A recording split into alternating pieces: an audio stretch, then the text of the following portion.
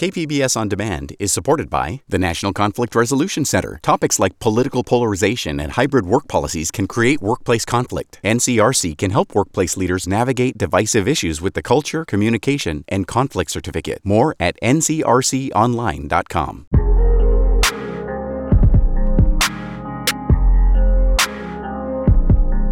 This is a special 6-part series called Dr. J's. I'm KPBS investigative reporter Claire Tracasseur.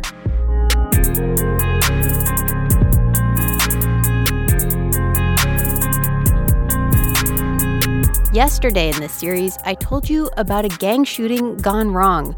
2 innocent women on their way home from church were shot outside Dr. J's Liquor in Lincoln Park.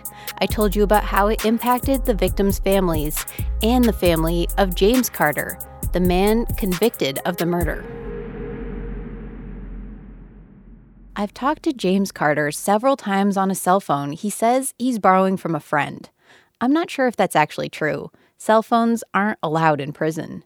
Because he's calling on a cell phone, the audio quality is pretty terrible. Can you hear me? Yep, can you hear me? No, did you want to ask me some questions, or you just want me to tell what happened?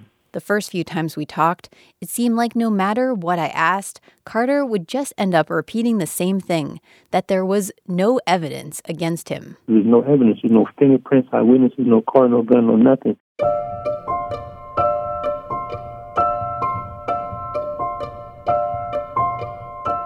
So what is the evidence against him? Right here, I wish I could let you hear from Robert Hickey, the prosecutor on the case, but the district attorney's office wouldn't let me interview him. Instead, I can have a colleague read some of his statements from the trial transcripts. There wasn't much physical evidence against James Carter. Robert Hickey says this himself in his closing argument to the jury. As I've told you before, don't expect there will be no DNA in a drive-by shooting. Rarely fingerprints. Hickey also doesn't have many strong eyewitnesses. He has a few people who were at the Dr. J's store testify that they maybe saw someone in the car with long hair, which Carter has. Only one says definitively the shooter with the AK-47 had long hair, long enough to get whistled at, he says. So what does Hickey have? Well, he has one thing many prosecutors have when trying people from Southeast San Diego, especially young black men. He can link James Carter to a gang and then use that link to establish a motive. Here's what Hickey says during the trial. What you have are the gang members who learn about the crime. It's not a perfect crime to commit a gang drive-by shooting because, as I've said before, a gang crime committed anonymously is committed in vain. You need to get your status and credit for committing the shooting so you can get your respect as a violent and notorious gang member and to check that box for revenge. Hickey also has an additional piece of a motive. One of James Carter's good friends had been killed by the rival Lincoln Park gang the day before.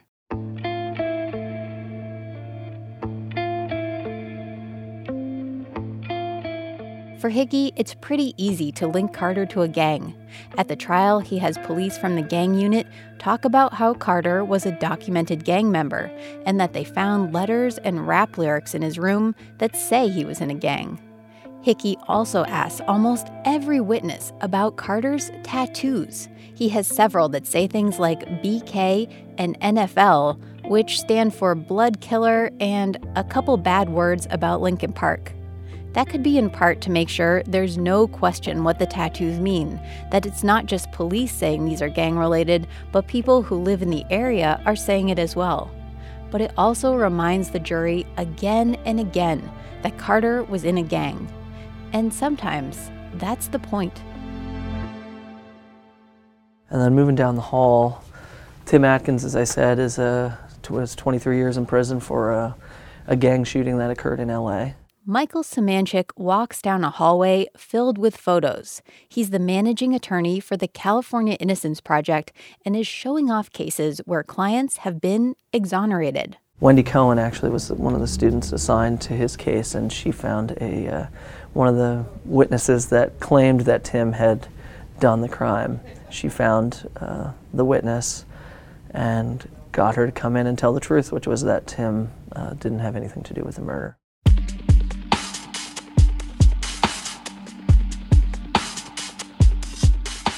This is the outcome James Carter dreams of, but it's unclear whether the California Innocence Project will take his case. They won't confirm they're looking into a case until they're sure they can represent the client and have a good shot of exonerating him or her. Although Michael Semanchik isn't representing James Carter, he talked generally about the strategy prosecutors use to link people to gangs. It doesn't take much to connect a person to a gang. If a suspect or a defendant is seen with a few known gang members and is photographed with known gang members 3 or 4 times on like a street corner in gang territory, that might be enough to make the argument that that individual is an associate of the gang. Semanchik says associating someone with a gang makes a strong impression on the jury. An expert or a gang expert would get up at trial and testify about all of the bad things that the gang has done. So then what ends up happening is the jury makes that leap. They think, oh, well, even if the evidence isn't super strong in this case, the defendant is connected to this gang, and this gang has committed all of these other crimes. So if he hasn't done this one, he's probably done another crime at some point. So we can feel comfortable with our conviction here. So in Carter's case, did the prosecutor use this strategy of associating Carter with a gang to make the jury feel more comfortable convicting him? Again, I wanted to ask Hickey about this, but wasn't allowed to talk to him.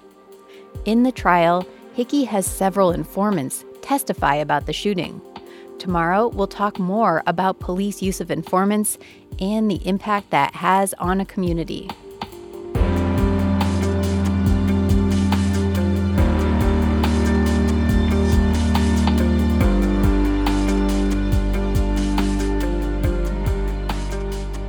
This series was reported and hosted by me, Claire Tregesser. It was edited by Tom Fudge and Suzanne Marmion. Video and audio recordings were done by Nick McVicker and me. Additional audio mixing and sound design was done by Emily Jankowski. Our podcast coordinator is Kinsey Moreland. Web producers are Elma Gonzalez and Chris Underwood. Check out our website at kpbs.org/J for photos and videos and to listen to episodes you might have missed.